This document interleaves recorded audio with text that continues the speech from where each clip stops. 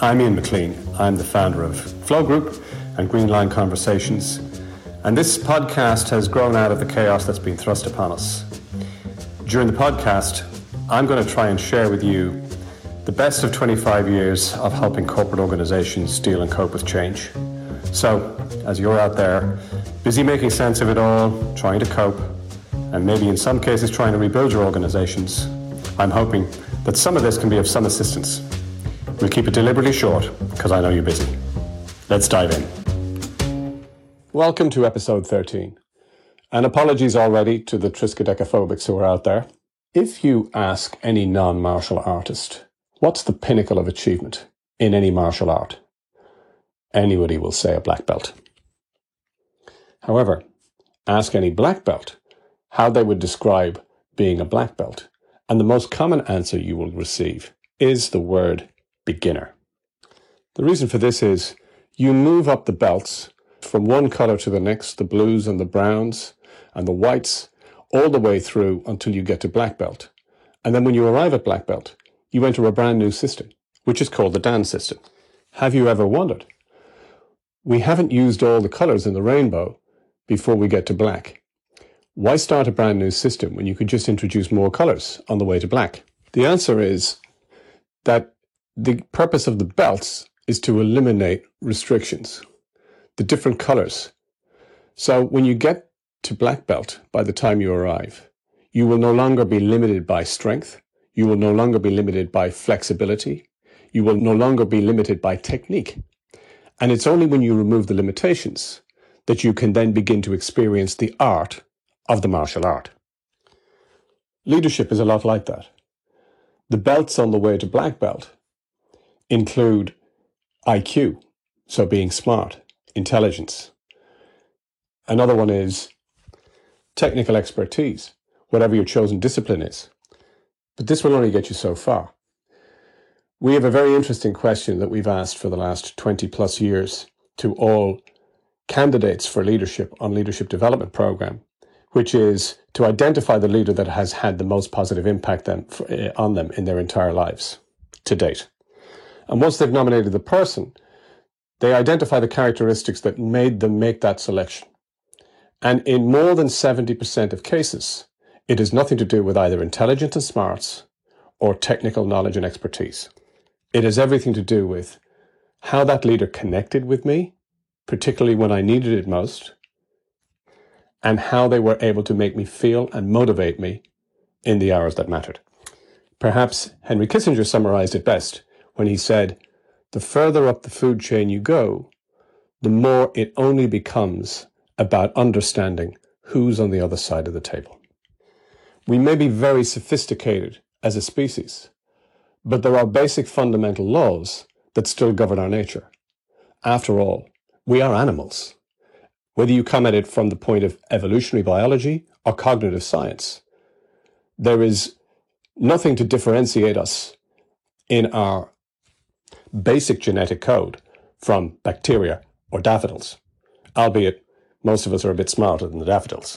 So if our reputation as a leader is based on our impact and how we're going to be judged during this chaos, and that impact is nothing to do with our intelligence or knowledge of our discipline, I still find it remarkable that most leaders can read a balance sheet or prepare for a meeting or run a project, but they haven't the first clue about what the basic tenets of how to motivate people are.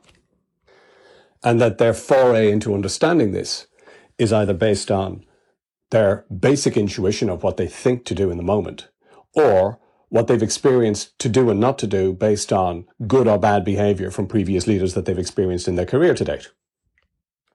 So last week I introduced the model of the SCARF from the Neuro Leadership Institute, which is made up of 5 components that are core to people's motivation one way or the other.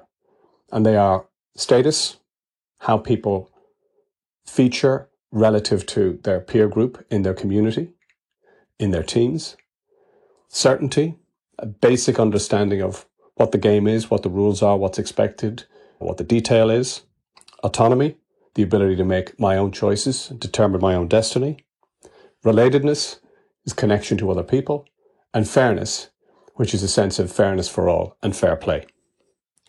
The thing to know is that we are not all disposed to each of those in equal measure. In fact, the individuality that we have is that typically there are one or two of those 5 virtues that drive us more than the other. And understanding what that hierarchy is a very, very significant tool in being able to help people stay focused, stay motivated, stay inspired. So let's begin with you. Which of the 5 is the 1 or 2 that are core to your own personal motivation? Many managers and leaders are blind to this. It's like betting blind on poker hands. And they're wondering why they have good days and bad days. Naturally, we will have good days and bad days. But we can mitigate that somewhat by a better self-understanding of what our core drivers are. For me, it was a very interesting journey to discover that my entire life has been a homage to autonomy. And it's nothing that's a conscious thing. I don't get up in the morning thinking, how can I be autonomous today? So this is going on underneath the surface all the time. It's like the hum of the fridge. But retrospectively, when I look back at my life, it's no coincidence that I left home and was first to leave home aged 19, giving up a scholarship at university in the process.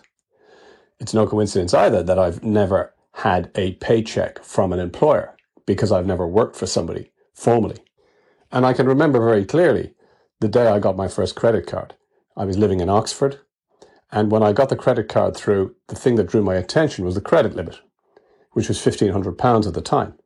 I remember feeling incensed, making an appointment with my bank manager in the days when you could have an appointment with your bank manager, and remonstrating with him about the limit, which I insisted needed to be raised. The interesting thing about this is that it's not as if I was even going to hit the limit, but just the idea that there was an imposition of some limit was enough to trigger a limbic response. Now, I wouldn't want to be employing me, but if I did, it would be clear that the way to motivate me would be to give me a clear target and get well out of the way. Finally, in this episode, I can remember very clearly the last crisis in 2008, 2009, when, without the wage subsidy, like many other organizations and our competitors, we had to lay people off. And those that were left were reduced both in terms of pay and in terms of time. And there were 2 consultants that I can remember distinctly. And their response to the same circumstances was completely different because their needs were completely different. So for one consultant who had a high certainty need, she was somebody who needed to know at every turn, every corner, what was happening, what wasn't happening, what the expectations were, how long it was going to last, when pay might be restored, when time might be restored, what I knew, what I didn't know. And this need for certainty was something that I needed to pay attention to in order to keep this person, this consultant, motivated. Another consultant whose main driver was relatedness. This was somebody who got a lot of their motivation through their interaction with others, whether it was peers whilst working with client projects or working with clients directly in the office, because we were reduced down to such little hours. The opportunity for this consultant to have her relatedness need met was very, very limited and strictly curtailed. And what I had to do was think about ways in which I could still create the relatedness opportunities to connect, in spite of the fact that there was practically no work to do. The idea of a one-size-fits-all approach to motivation is absurd because people are individual, and understanding what their core drivers are and what their needs are. And in both cases that I've mentioned, one of the least anxieties that people had was financial. In our concluding part of motivation in chaos, next week, I'm going to go into more detail about how we can identify the things to do and not to do with our people, depending on what their priority need is. In the meantime, stay safe, stay sane, stay connected.